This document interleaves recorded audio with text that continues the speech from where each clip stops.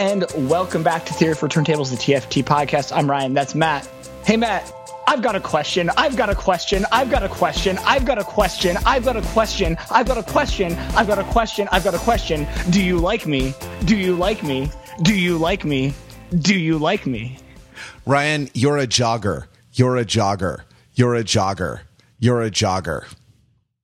And we are not alone. We are here because, as you may have already discerned, this is a case for our punk rock correspondent. So we are joined by our punk rock correspondent, Rachel D. Rachel D., yes, I have a sense of humor.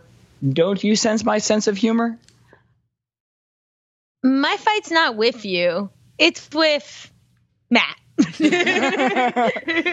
Oh, guys, some of you may be totally alienated and confounded right now, and some of you may know that we're discussing Fugazi's Red Medicine. And if so, you are both alienated, confounded, and pleased, because that is what you are here for. If you're here for Fugazi's, I didn't count. I don't have the Wikipedia page open in front of me, but I'm going to go off the top of my head and say it is Fugazi's 1, 2, 3, I believe, fourth or fifth studio album from 1995. It's and I'll just all cards on the table. Probably my favorite Fugazi album, and as a little more context. So Fugazi is the stalwart post-punk, post-hardcore band fronted by Ian MacKaye and dually fronted by Guy Peixoto of Dischord Records and of storied Washington D.C. many storied hardcore bands, most notably Minor Threat. And again, as I've noted on this podcast, Ian MacKaye, when fronting Minor Threat in the early 80s, was the person who coined the idea straight edge. So, this is like a late career album by Jesus for some Christians, right? And I think in saying all of this, I'm certain that I'm just setting myself up to be trolled epically by Matt. And this is Chekhov's fanboy.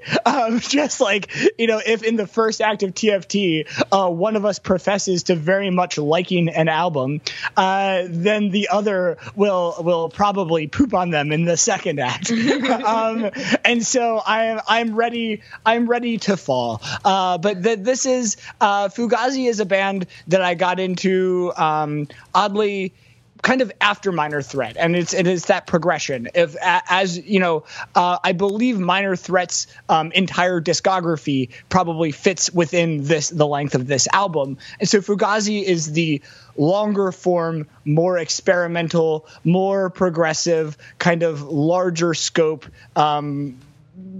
modification and development of the ideas explored in Minor Threat and throughout the hardcore scene. And it's an album that came at the time kind of at this peak alternative or post-peak alternative when there were lots of bands that we've already discussed who had listened to Fugazi, who had listened to Minor Threat, and all of the other Dischord bands were blowing up and having multi-million-dollar record deals and were on MTV. And Fugazi was still doing it themselves. So Matt, was this your first Fugazi? It was. And I just want to say my lyric was doubly confounding because I said it wrong. I purposefully misquoted this Fugazi lyric from Target. The lyric is, "You're a target, you're a target, you're a target." But it's sort of screamed and it's, the distortion introduced from overmodulating the microphone, overmodulating the microphone, or like some other means of introducing distortion into the track. I was marbles in the mouth. Yeah, right, exactly. The secret is marbles in the mouth. I was jogging this morning. I was out running, and this song came on, and I heard, "You're a jogger, you're a jogger, you're a jogger, you're a jogger," just because of the distortion and because of where my mind was. And I was like, fuck you, I'm not a jogger, I'm a runner. And I picked up the pace. So, and then it's funny, and then you were rewarded by the final track, which Rachel quoted from, by saying, "You're right, you are a long distance runner." Yeah, exactly. Well, 5 miles, not a super long distance. Yeah, this is, I mean, I've heard Fugazi. I've heard about Fugazi more than I've heard Fugazi. Right. As I think have many people, to be honest. And I'm sort of curious. So if this is your favorite Fugazi record, I mean, I in reading some secondary material, I heard about it as being kind of a departure from the earlier stuff. And I wondered what your opinion was on whether this is a good introduction to the band's oeuvre generally, to the whatever 90 song oeuvre that they all had to be prepared to play at a moment's notice at any one of their shows. I think it is, because it comes at an inflection point in their career. I think they had 2 more full-length albums after this one. And so I'd say that this album and the one immediately preceding it and On the Kill Taker are probably – I mean, I think if you want what you want to be introduced, I guess it depends on what element of Fugazi you want to be introduced to, right? If you want the kind of full scope of Fugazi's career, I think this is the right one, because it still has these songs that are kind of being, create that that feeling of being pummeled, right? And have that, and especially there are moments on this album that go quite hard.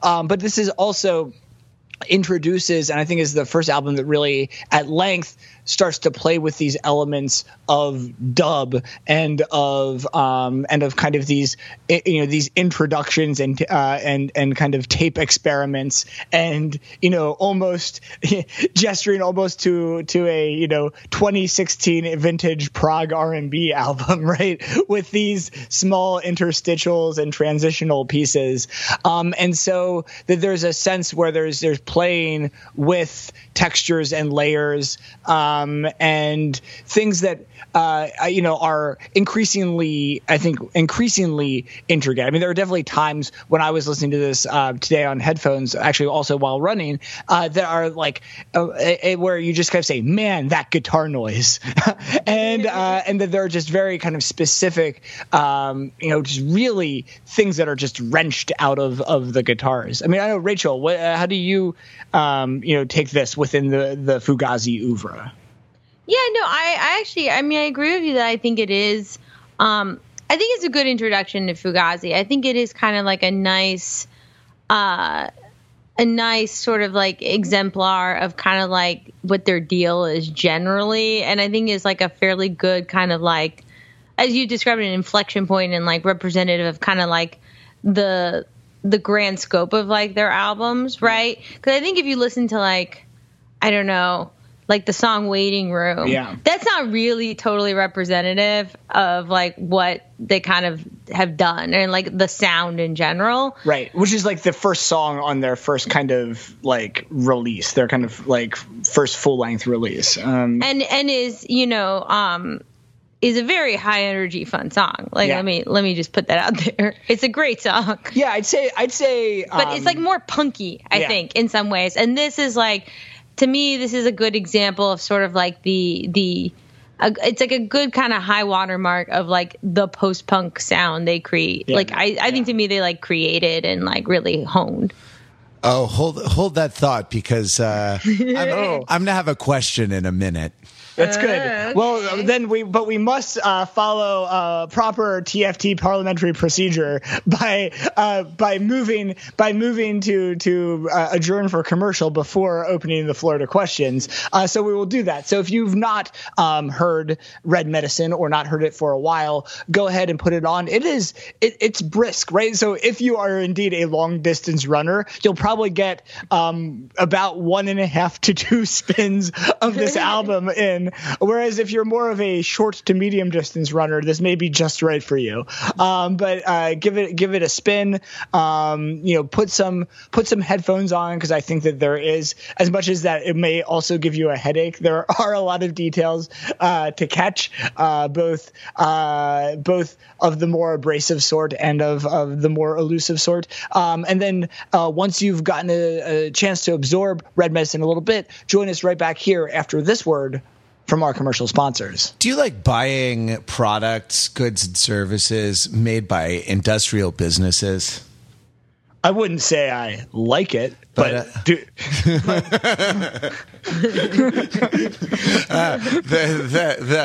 but are you resigned to doing it because there's no alternative means of production? That sums me up to a T. Well, have you ever tried to do it yourself?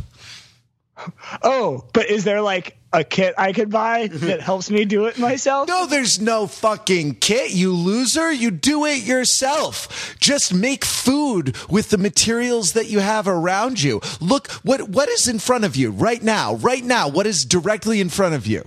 An Amazon Echo. Well, put it in the fucking pot and boil it until it's soft and you can eat it for dinner tonight. That's how you do it yourself. You make your life out of the materials you find in your immediate vicinity. Huh. Wow, this is what Alexa tastes like.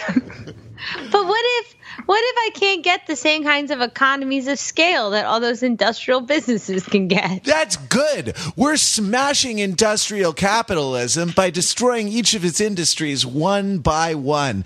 Agribusiness, the fashion enslavement complex, and more are going to fall, as we return to a subsistence level of economic activity by doing it ourselves. So I gotta go poop because I ate an Alexa. Well, dig a hole outside. Wait. Do you mean that my indoor plumbing is part of advanced industrial capitalism? That's right. Who do you think made those pipes? They're made of PVC plastic. Go outside, dig a hole. Is it tough to do in Boston in the winter? Tough shit for when you shit. That's DIY. I guess I'm pooing it myself. DIY, when you really want to bring the system down around you. Matt, I understand that you have a question for me. I know this is going to be a very interesting question after that advertisement we just listened to. Right, Ryan, this Fugazi. With their eschewing the faster paced, maybe slightly funner, punk, in your face aesthetic for something that could even be described as a little jammy at moments on this record. Their combination of traditional punk song structures with noise, with just enough noise rock and just enough experimentation with this sort of non-strophic movement form that their songs are constructed in. Their incoherent screaming. Mm-hmm. When did they decide to make a Breeders album? As just an aside, what I asked Rachel this morning was whether Fugazi was a ska band. Yeah, when did they decide to make a Breeders album? I mean, I have to say it's probably around 1994. Sure. I think if you have to say it, it's once all of the Breeders have sold out, then the punks become Breeders, right? I mean, it is a sense of like it's a really interesting question because it is like it's amazing that by 1995 all you have to do to be really going against the grain is be the Breeders in like 92, 93. Yeah. Because that's how mainstreamed kind of hard rock, alternative rock, punk rock has become, right? And so once Dookie, right, is pop, right, and once Soundgarden is pop, right, and is kind of alternative. And to be fair, that sound got a lot glossier through the 90s, right? Yeah. And there were rock formats that sort of developed around it, around the kind of the one in LA. It was actually just up the dial from K-Rock. It was 107 point something, but they called it modern rock was the name of the format at the time that I remember anyway. And that it was like later Nine Inch Nails, later not Pearl Jam, but later Soundgarden, stuff that all got, Green Day, stuff that got sort of glossier, more produced, more compressed, and a little more, I guess it all got a little more butt rocky, or a little more obvious in its in the kinds of satisfaction that it was offering. Well, it is. I mean, I know we've talked a little bit about butt rock last week also, and I think again about Mark Lee's grand unified theory of butt rock, right, that he wrote on Overthinking It. We'll link to in the show notes. I think, and he wrote it after the Quiet Riot episode that Jordan and I did a while ago, and that this idea of that the dichotomy that he posed is that what butt rock is opposing is head rock, right, and rock of that is conceptual and post and kind of concerned with artistry, and butt rock is this kind of is concerned with the lowest common denominator, whatever that is at a given time and place, and so there is a sense of I mean, I think that what's interesting about Fugazi is that it's always music, and this is like true of the kind of hardcore that preceded this, is that it's always kind of right on that slippery slope to the butt, right? It's right at just the cusp of the crack, right? The nape, the small of the back. Yeah. It's small of the back rock, right? And so it is, and so it's spinal cord rock is what it is, right?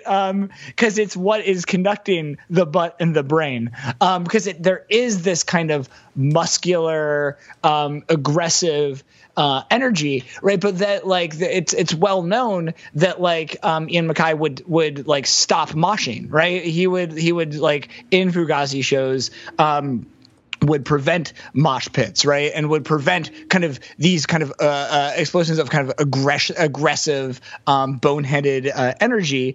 And also, I mean, there are some other things that you probably read or saw about Fugazi, that all of their shows were generally in all ages venues, and they were typically $5. It was the desired price point. I mean, I remember. So I never have seen Fugazi live because by the time I was kind of really, really into them, they were already on hiatus, right? And they've never fully broken up, right? They're just in some long dormancy. And their last album, The Argument, was I think 2001. So just as I was starting college, and was just kind of developing better musical taste. Let's be real. When Fugazi recorded his last album, I was still half into emo and half into Dave Matthews Band. So, I mean, which means that I actually really would have liked this album. This actually really was, I didn't know it, but this was absolutely the album for 18, 19-year-old me. But I remember much later, around 2006, Ian MacKaye actually did a talk at Yale, and I got to go to dinner with him with a group of people afterwards, because one of my friends, actually friend of the podcast, Pete Feigenbaum of Dino Walrus, had put this talk together. And I remember I said to Ian, I was like, I never got to see Fugazi. He's like, oh, well, where are you from? I'm like, oh, Lancaster, Pennsylvania. He's like, oh, we played Lancaster, Pennsylvania. And he says the exact date in 1994 that they played in Lancaster.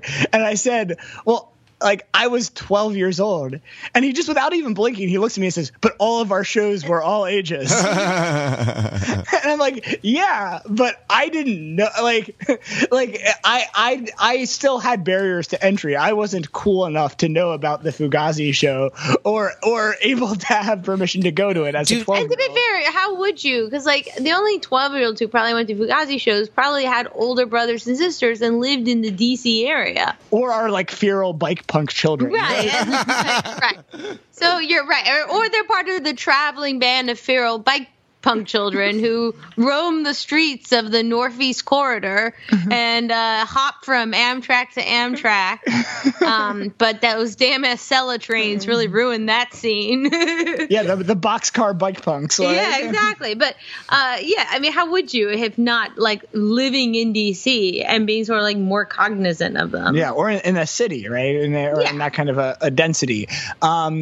But yeah, so that there is a sense, and I think I do remember, though, I have memories of that around that time of having a passing familiarity of Fugazi. I think I went as far as holding a Fugazi CD in my hand at a Sam Goody record store at the mall and looking at it. And this wasn't a Sam Goody that had a listening station. And I looked at it, and it must have been probably right around this time, maybe 94, 95. But I think it was Repeater, because it was the one that had Fugazi in the largest font. So I was very certain that it was a Fugazi album. and I looked at this Fugazi that I had heard something about, and I just didn't know what it was all about, and I put it down. And so I would only return to it much later. That's funny. I mean, there is a Ryan Shealy alternate universe fan fiction. Right. that we could write that is like what would have happened, how you would have developed. It's like the video that Mark Lee made for Overthinking It, where he really actually took seriously extrapolating what rock and roll would be like if Chuck Berry had heard Marty McFly play that ridiculous noise rocky guitar solo. I think for me, just as an answer, I think it would have been the long road to Ryan becoming like a sous chef. Like, you know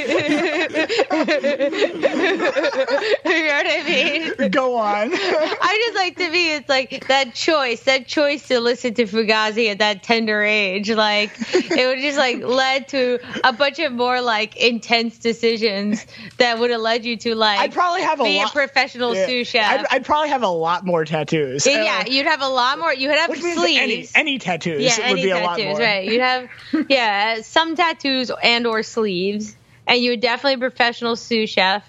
But like you would definitely be trying to make your own you'd want to open your own Lancaster comfort food place or something.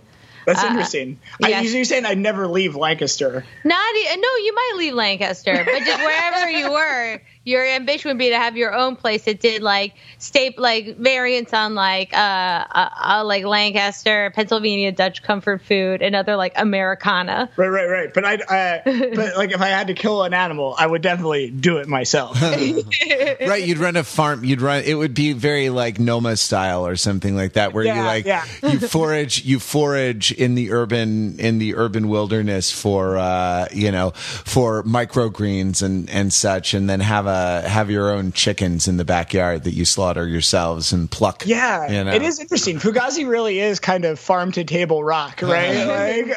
They're slow rock. Not only that they started to slow down the tempo on this album with some of these dubby numbers, but that it is. I mean, I do think, and we were talking about this earlier. I mean, there is so much here that is about where it is an album that is about means of production, right? And that, both in the content, right? When you can kind of discern some of the words through the distortion and the styling, right? The word generation is used derisively twice, right? On Target and I think on By You. There's, even it's kind of there in Long Distance Runner. I think in Do You Like Me as well, right? Of these various degrees of rejecting kind of corporate capitalism in general, but then as related to the music industry, right? And it's like this album is a protracted answer to the question, why are you not on a major label, right? Why aren't you the next Nirvana? And it's interesting because I don't know. I guess the question is, what is the answer to that question? Because I think it is, by choice, right? Like the, which is it from Say Anything, where where John Cusack says, like, if you guys know so much about women, what are you guys doing here? Like talking to me on a Friday night, right? And the guys go, by choice. I think it's that, but like that it's like this, the answer to the question of why aren't you guys the next big alternative band is the short answer is by choice. And that the longer answer is about kind of this, a reflection on what it means to do it yourself. And some of that is sonic, and some of that of some of the sonics, some of that are lyrics, and some of that is at the level of kind of composition and macro structure. Yeah. I am curious about I want to talk about the politics and the sort of stance against various aspects of the bullshit of I guess I say the bullshit, like that's a received idea. Is the music business bullshit? Yes, probably, but why? Because it elevates mediocrity, maybe, I guess, because it commodifies artistic output. Okay, sure. Because it is based on the sort of capitalist model of creating desire by creating desire in products to fulfill the desire, sure. But what specific? but other than all that, right. Yeah, right. Other than that, how did you enjoy the play, Mrs. Lincoln? Is this? But I don't know. It's funny. It's difficult to talk about these days, and I'm struggling a little bit to to dig in and find an objection, because the idea of selling out, the idea if you're a young person wanting to kind of do some creative media thing now it's all about collabs. Hey guys, I'm really proud for my first Instagram sponsorship. Thanks to Adidas for sending me these awesome shoes. Yeah. Oh yeah. I mean, I think the idea of selling out has ceased to be even a live idea to this new generation. They don't even know what it means. So what based on that, because you're right, based on that, are Fugazi fallen heroes, or were they wrong? Right? Is this if this is the teleology of late capitalism, right? To get to the point where, every 14-year-old is a brand marketer, a largely unpaid brand marketer, via social media, right? Is this where we were all headed, or is this a bad, are we in the darkest timeline? I guess as a Fugazi fan, I kind of think they're fallen heroes, but I'm never going to make any money, and neither are they. And that's that is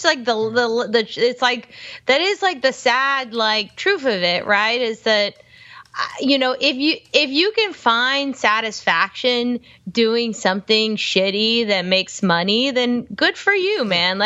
I'm happy for you that you feel satisfied doing what you do and having the cross promotional shilling that is your personality and brand.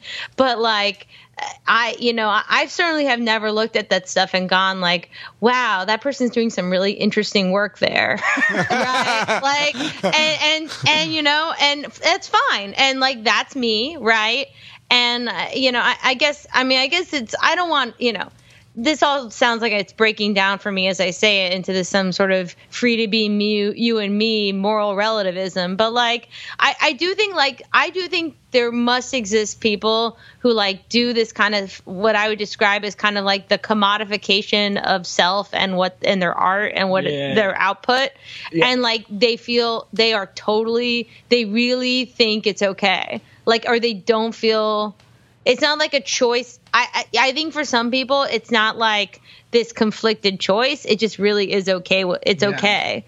And like, they don't see sort of like an issue with them, you know, and it goes back to something I read where like, I read this again. I mean, I'm quoting a like article that I read and probably don't remember well, but like, apparently there's this like kind of like survey done on like what is this new one? Y?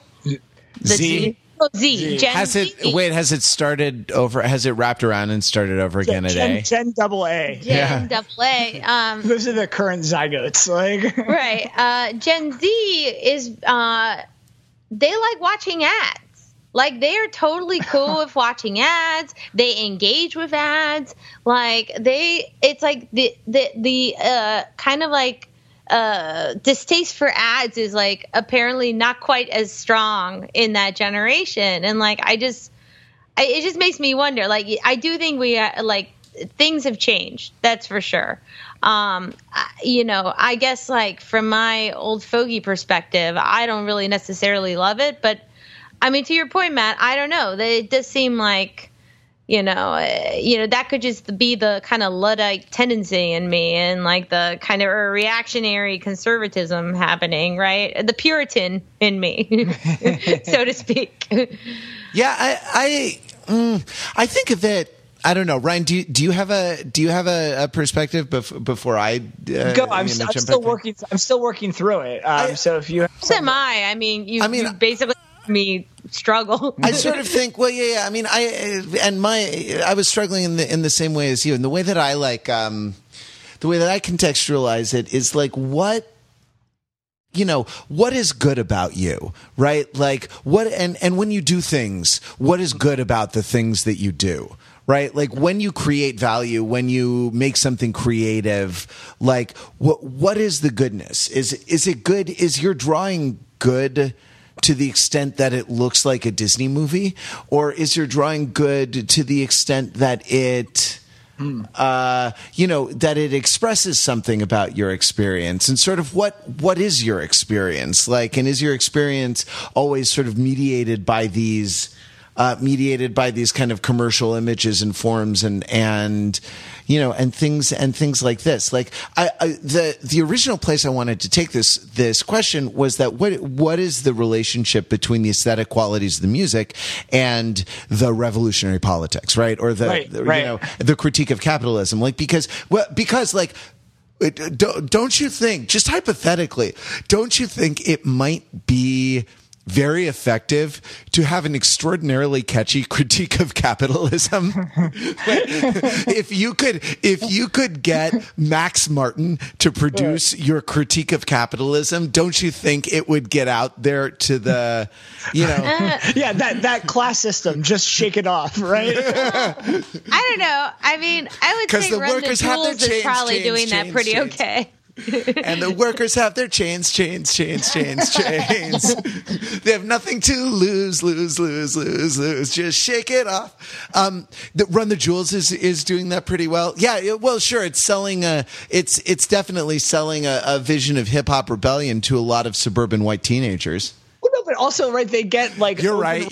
Suburban white 30-somethings too. No, but they also like are getting open, like they're open. They've had in the last year both Bernie and Jeremy Corbyn as their opening act, right? So like, and also kind of right 60-something former pariah now kind of mainstream socialists. Yeah, right? exactly. Right. Yeah, exactly. Like the oldies, the old consciousness raising. But I sort of wonder if the more alienating or the more kind of disruptive aesthetic elements of the music, of what we call the sonics on this podcast, like has to do with kind of needing to almost rip down the dominant paradigm, right? Mm-hmm. To sort of tear at the fabric a little bit, because the fabric is too finely woven, right? It's too impenetrable. And the kind of the logic of the inevitability of our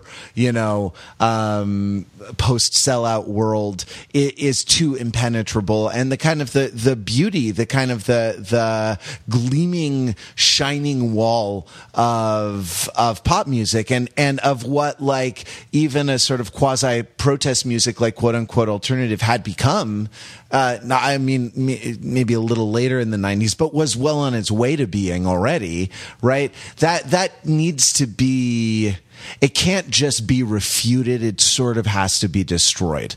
And that like, that at least this is my stab at explaining the link between the kind of the noise rocky things, aspects of this and the, and the social position that they take, because I don't hear artiness in the noise rock the way you hear artiness in some other very celebrated noise bands, like Sonic Youth is arty, and this is not like that. There's something a little more visceral to it because of the I think because of some of the desperation with which it's delivered. Anyway, well, I think that's there. I mean, part of that idea is on the song "Target," which comes right kind of in the middle of. That's the one about how you're a jogger. You're a jogger. You're a jogger. You're a jogger. Yeah, exactly. Right, but he says early on, right? It's cold outside and my hands are dry. Skin is cracked, and I realize that I hate the sound of guitars. 1,000 grudging young millionaires forcing silence, sucking sound, forced into this conversation. Right, and later on. In his second verse, he says, "The torch is past, it's yours to return. Lay at their feet, now use it to burn. For marketing the use of the word generation, a false alliance of money persuading, forcing silence, sound sucking, forced into this conversation." And I think, and this is mentioned in, I think, another review, but yes, there are this is guitar rock for people who've come to hate the sounds of guitars, right? Like this is what it sounds like when guitars cry, right? Because and they're like voicing the pain of the guitars, like because the guitars, like the artists, like kind of everyone has been exploited, right? Like this is like the pain yelp of the guitar, right? And because like there are guitar sounds. On this song and on this album, but there are precious few chords, right? There are and they aren't really solos either. There are these spindling, kind of spiraling guitar lines, and some of them kind of buzz in and out like kind of electrical probes and shocks and waves, and others are kind of more like I don't know. Like the sound of like a proton pack in Ghostbusters, right? Like this kind of wave of energy that oscillates and hits you and holds you and paralyzes you. And so that there is this. You're right that it is this like kind of there are these moments where there's like a destruction of these sounds, right? And is it By You that ends with the screaming feedback before version and version, and then it goes into version, which is an instrumental. That like as you like listen, that is a very challenging stretch to listen to, because you're listening to two kind of detuned feedback sounds from different guitars that are almost in tune with one another but aren't quite, and they kind of go in and out of phase. It's like a dentist drill. It's a little, and I mean that I say that with respect, that it's very deeply unpleasant, and right, like the dentist, it's unpleasant but necessary, right? It's good for you. Yeah. Do you have good? Right. Exactly. Do you have good DIY hygiene? Well, I think it's interesting, like actually the DIY hygiene and like kind of the lyrics of Target. I mean, the gauntlet is really thrown in that song. I don't know, like if there's like to be if there's to be a song critiquing like the sellout culture of like the 90s grunge scene, damn, right? Wow, those lyrics are pretty. Wow, gauntlet thrown. And like to me, it kind of makes me think of them as almost like Fugazi are sort of like the fitness instructors of like social consciousness, like no excuses, never miss a Monday, like get it done. Like you made a choice, you're complicit. You don't have to make the choice. But my grandma, you can bow out. My grandmother died. I can't come to class. I can't come to class. No excuses. Wake up every day and make the right choice. You've got to turn up your resistance, right? Exactly. To capitalism. Like there really is like to your point, our shows were all ages, Ryan. Exactly. There really are like it really is hashtag no excuses here in Fugazi land when it comes to making like socially conscious choices that and not being but not being part of this larger quote conversation. So I think that part of this idea, I love this idea of the kind of fitness instructors of social consciousness, and I think that like part of that discourse as it exists in fitness world is about accountability, right? And there it's a hierarchical form of accountability. Mm-hmm.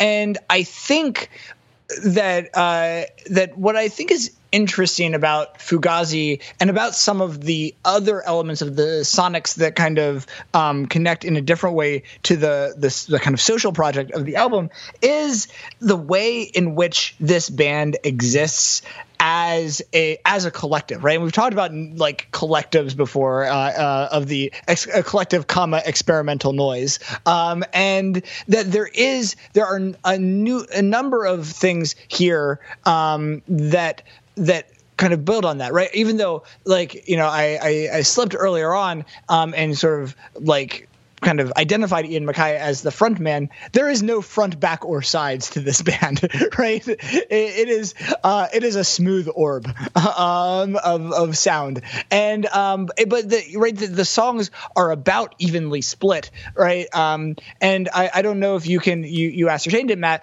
but it basically Guy Picciotto is the slightly higher, more nasally voice of Do You Like Me of Target, aka Jogger, and Ian MacKaye is the slightly more mid-range baritone of Bedford the Scraping, of Long Distance Runner, of Birthday Pony, and so they alternate about one by one between either one of those or instrumentals, and so that just that alone kind of very much, right, it's like the joke in Spinal Tap, right, where they're both lead guitar, but it's because this is a worldview where everyone is lead guitar, right, and that there is a sense of that. But I think beyond the kind of sharing of the vocal duties is I think also the sense, and this is written about, but you hear this, I think you actually hear it on the instrumentals, and I think especially on the one that falls right in the middle, Combination Lock, of, but then and once you kind of hear that, and you hear it throughout the album, of the tightness of the rhythm section, of the drum and the bass, and the kind of interplay between both of those players and both guitars and both vocals, and it creates this whole, and it is this whole entity, right? And so that, and I guess this point is that like this kind of sense of accountability is lived out in this kind of pure accountability. I mean, you mentioned this earlier, Matt, that they had the idea that they had to be able to play any of their 90 songs in any given show. Yeah, that's true. That's something I heard, right? That's actually true, right?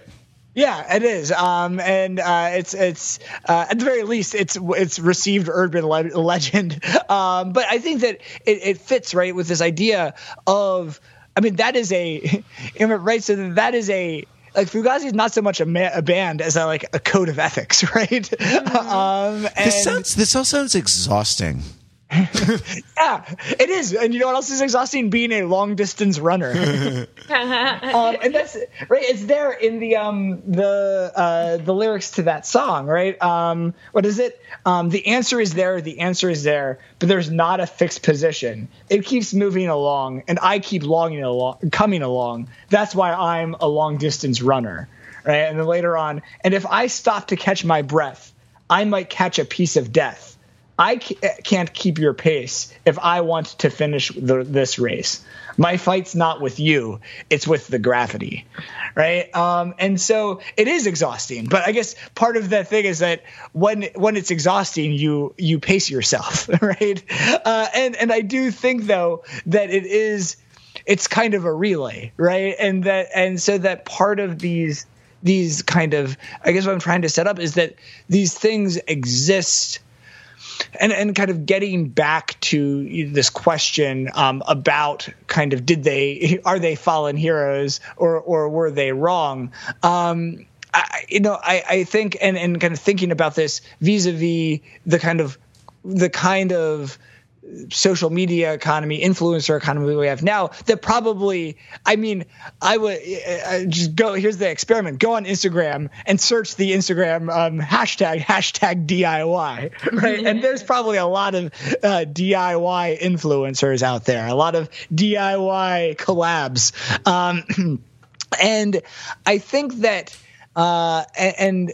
Ooh, 27 million posts. I mean, you know what? Collaboration is something that people did with like dictatorships, right? That was like a term used, right? Of collaborators, right? With an oppressive regime. I think that, right? Like, because there are things that in the kind of DIY social media, the hashtag DIY social media economy that look like DIYism, right? But that I think that the kind of reciprocity that is there is, I mean, there is often a kind of like hierarchical and non-reciprocated, like there's a weird non-reciprocated reciprocity, right? Like there's a lot of this doing these things for a brand that you would like normally do for very dear friends, right? And for people that you love, and that are part of your community. And somehow brands, corporations, kind of, or otherwise kind of big fish, have kind of captured that willingness. And I think that because the Fugazi model is existing in smaller communities and at the kind of smallest unit, the Fugazi, right? But more generally in a scene, in a neighborhood, in a family, right? In some kind of like actually, and I think that, it is that kind of community and kind of thinking social, like scientific theories on community. One of these kind of pillars of that is that it is unmediated. And I think that there's a sense in which there's a belief that that social media, social media kind of presents this simulacrum of unmediatedness. It's right there in the name, man. Social media. It's a medium. It's mediated by definition, man. But like I just DM'd like my Soul Cycle instructor. Like we're besties. That's a real relationship I have. Wow. Dude, you're talking to a bot. It's all bots. But that's sort of interesting. Like Rachel's joke in the commercial about like, wait, does this not limit the forms of economic activity, the complexity of the structures that you can create? Like I was thinking about this. I searched DIY on Instagram. I'll put a link to that hashtag in the show notes. And then I searched it on Tumblr. Actually, Instagram strikes me as the more DIY one of Tumblr's just all cute pictures. Though there is some things made with like a hot glue gun and a thin plastic headband or whatever. But the Like what the idea is that like the increased efficiency of industrial production frees you up in some way, right? Because not everybody has to be involved in survival, and it sort of frees you up, I suppose, to write symphonies and novels and to paint and to I don't know, take up improv in your 30s and things like that. But it's a little more insidious than that, right? It's sort of it frees you up to remix and recapitulate the forms of that industrial production sort of takes, because you don't have access to raw material, right? And everything you have is already kind of been through the system and been ideologically at least tainted by it. I mean, that's what's interesting. So two things. I mean, so part of what again the sound of Fugazi is melting it all down for scrap, right? Exactly. Yes, that's right. It's literally bed for the scraping. Yeah, exactly. I mean, it's molten rock, right? Yeah. And so that was one. And then the other thing that's just, I can't believe that it's taken us this long to hit this, but do you know where we are? We're back to Marcuse, right? Right. I mean, 100%. Like this, like it's exactly. And it's interesting because like we talked about Marcuse and Radiohead was offering kind of one kind of Marcusean kind of critique of a couple years later in the 90s, but like the other is to like I guess to like burn it all down, right? I mean it's slash and burn rock and roll, right? And because I mean if industrial production like it, we were promised like jetpacks, and by that I mean like we were promised that like all this industrial production was going to let us like only work like 2 hours a week. And then we could be like chill town, leisure fun, creative output people. And like that hasn't happened, right? And that hasn't happened. And the fact that it hasn't happened is sort of like the very thing like Fugazi is skeptical of, like, right? It's like that hasn't happened for like a whole host of reasons. And those are and so we should just burn it down. Yeah. I mean, I'm sort of taken with this Marcusean analysis of this, right? Because there's a very strong, if you sort of look at Marxianism as being primarily economic, that it is not in the interest, that exploitation of workers is not in the interest of workers, a proposition that seems self-evidently true, though it's probably more complex than that. There's something Marcusean that is about sort of the deformation of the soul, right? Yeah. That's a little more about what happens to an individual's subjectivity, and that like it almost becomes very difficult to think your way out of this problem. And maybe that's why I struggled with some of the ideas so much at the beginning. But Fugazi have liberated me. I'm feeling the burn, both the Fugazi, the Fugazian cycle of my soul, and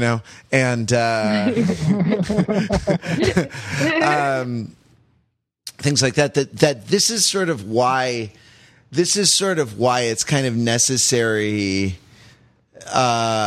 This is why it's necessary to kind of be such exemplars, right? Like you can't play one show at an 18 and over club, right? Like you can't play one show where you charge 50 because you're not the stakes are sort of the life of the human spirit, not just like oh, no one will notice, no one will notice this, but that the stakes are always like we always have to keep this strong. The people they're not the Fugazi we need, but they're the Fugazi we deserve. deserve, right?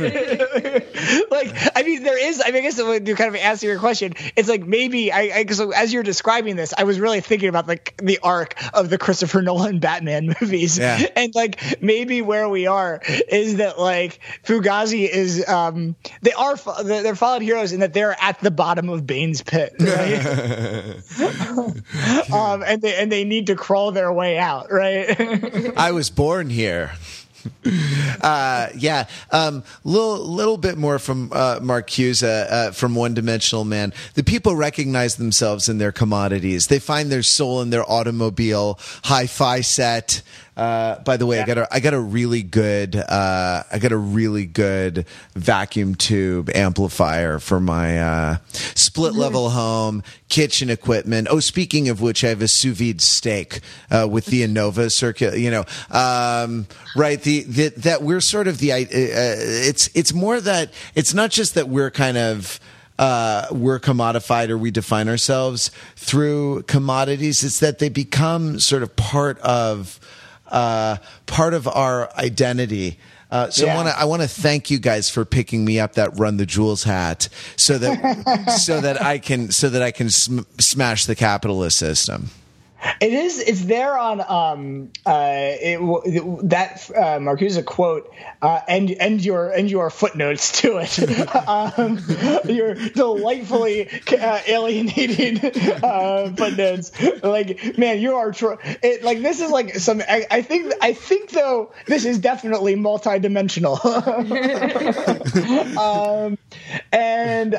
But it also makes me think of another song on this album, which is "Birthday Pony," right? Sure. And because here's the lyrics to Birthday Pony, right? This is a birthday pony. This is a strange kind of rest because I feel like a guest when I'm right here at home. I'm not right here at home.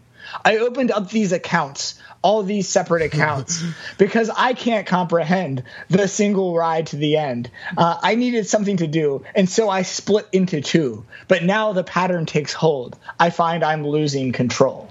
Right. And I think that's, I mean, I feel like that is exactly that. Right. Because like this birthday pony is this stand-in for this like desire. Right. Like this idea of this desire that you don't even know why you have it. Yeah. Sure. And the structure, I mean, it's interesting. Like, I feel like a guest when I'm right here at home is, I think, illuminating because the structure of how the structure of the system is displacement, right? Yeah. You get kind of pushed out of your rightful place as a subject, and your subjectivity gets sort of reconstituted as a kind of like, marketing driven capitalist desire. Your subjectivity gets reconstituted as a sort of confluence of larger cultural forces. And the idea that like when I'm right here at home, I'm not right here at home because of the particular constructedness of the idea of I'm here and home. That self-evidently contradictory statement can actually be true. Right, totally. The other kind of funny thing about that, though, is I'm imagining like just a version of a world slightly past ours, where you are like both simultaneously a Airbnb host and guest at the same time. Yeah. Right. Which I mean, I know that there are people probably who do that, but like where you are hosting yourself, right? Where you're being your own guest and paying yourself to stay in your own Airbnb. Be your own guest. Be your own guest. Put your own service to the test. Right? Like what, how good is your service? Do you serve? Are you a servant of what though? Of the paradigm, I mean, that is a kind of an interesting idea where it's like, it's a vision where we're all our own kind of Ouroboros and all we're feeding is just like, I mean, it's back to the ad a little bit where it's like, we're all just eating. It's like, it's also like Soylent, right? But it's like, the next set of Soylent. It's a new hack where it's a new nutrient where you just poop in your own mouth and you just eat it, and you're a self-contained system, and hey, hey, you're doing it yourself. Right? You're self-reliant. Yeah. Well, yeah. I mean, so look, Ryan, selling out to yourself is still selling out. I think that the one other kind of line that I wanted to kind of just touch on, and I think that there is something actually of like kind of finding this silliness, is that there's a line that I had never noticed it until really like listening to this album a bunch of times, but it's in Fell Destroyed, right? And the kind of refrain in Fell Destroyed is "ring the alarm or you're sold to dying," right? And it's very kind of in line with all of what we've been talking about. But then the second time through in the recapitulation, the second line that he sings over that is, "Yes, I have a sense of humor. Don't you sense my sense of humor?" And it's great, right? And it's you know, on maybe the most dour and dire of the songs. There's like a little like LOL smiley emoji, right? Like guys, we are all just being eaten by the machine. Isn't there like great don't you hear a little bit of like, I'm not touching you, I'm not touching you, I'm not touching you in that? Like, isn't that like, don't you sense my sense of humor? I've got a sense of humor. It's funny jokes. Don't you find it funny? Like, what is that? It's a particular kind of trolling. It's not exactly passive aggressive. It's sort of like there's a pose of obedience. There is great disobedience in the guise of obedience, right? Yeah. Which is how with a sibling or something, you're like, well, I'm just gonna stand over here and punch my fist as hard as I can into the air in front of me. And if you happen to be occupying it, if you happen to be occupying it, I'm gonna smash you. Yeah, exactly. Capitalism, stop smashing yourself. Stop smashing yourself. Right? There is that, but that at the same time, it is funny, right? Like, and yet it's not really delivered like a joke, but there's just layers of like, of trolling there, right? Because it is like, on the one hand, there's no time for jokes. And yet, it's a very serious joke. And I think that kind of trolling and absurdity is also this kind of melting it down, right? You kind of have to melt it down, and kind of offend and shock and disappoint, to kind of make that progress, because otherwise, it is all just kind of it's all regurgitation, right? And it's all being your own guest.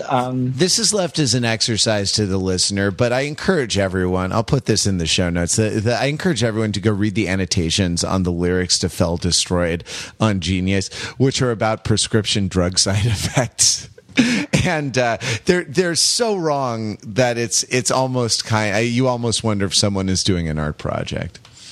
Oh boy. Oh wow. Yeah, I see that. My God.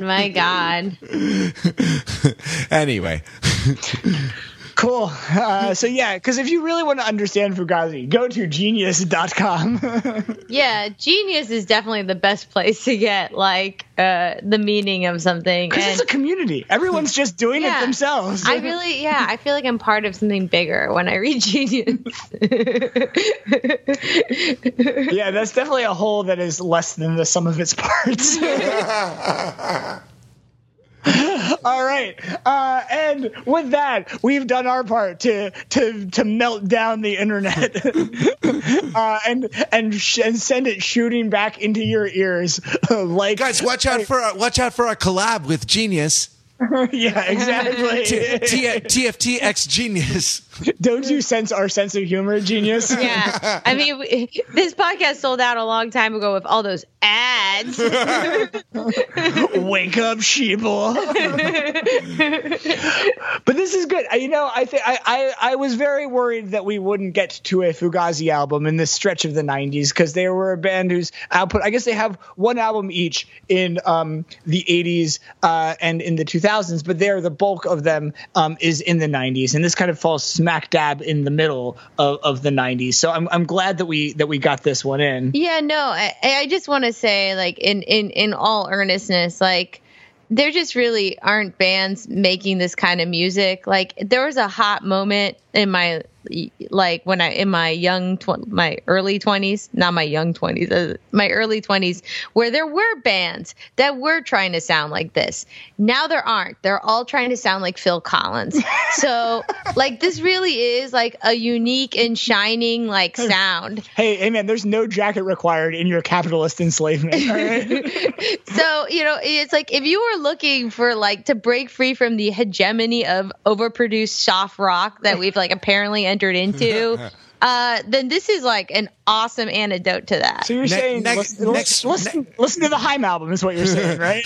Next week, Lana Del Rey. Exactly. Well, next week will not be Lana Del Rey, but actually it's fitting. We're not going to call our own shot, but we're going to keep moving through 1995 and onward through the 90s. And I imagine Fugazi will be a touchstone that we kind of keep returning to now that it has melted us down and built us back up again. So wherever we land in our new utopia or in the endless stream of content farms, just know that when we see you next, it will be very real.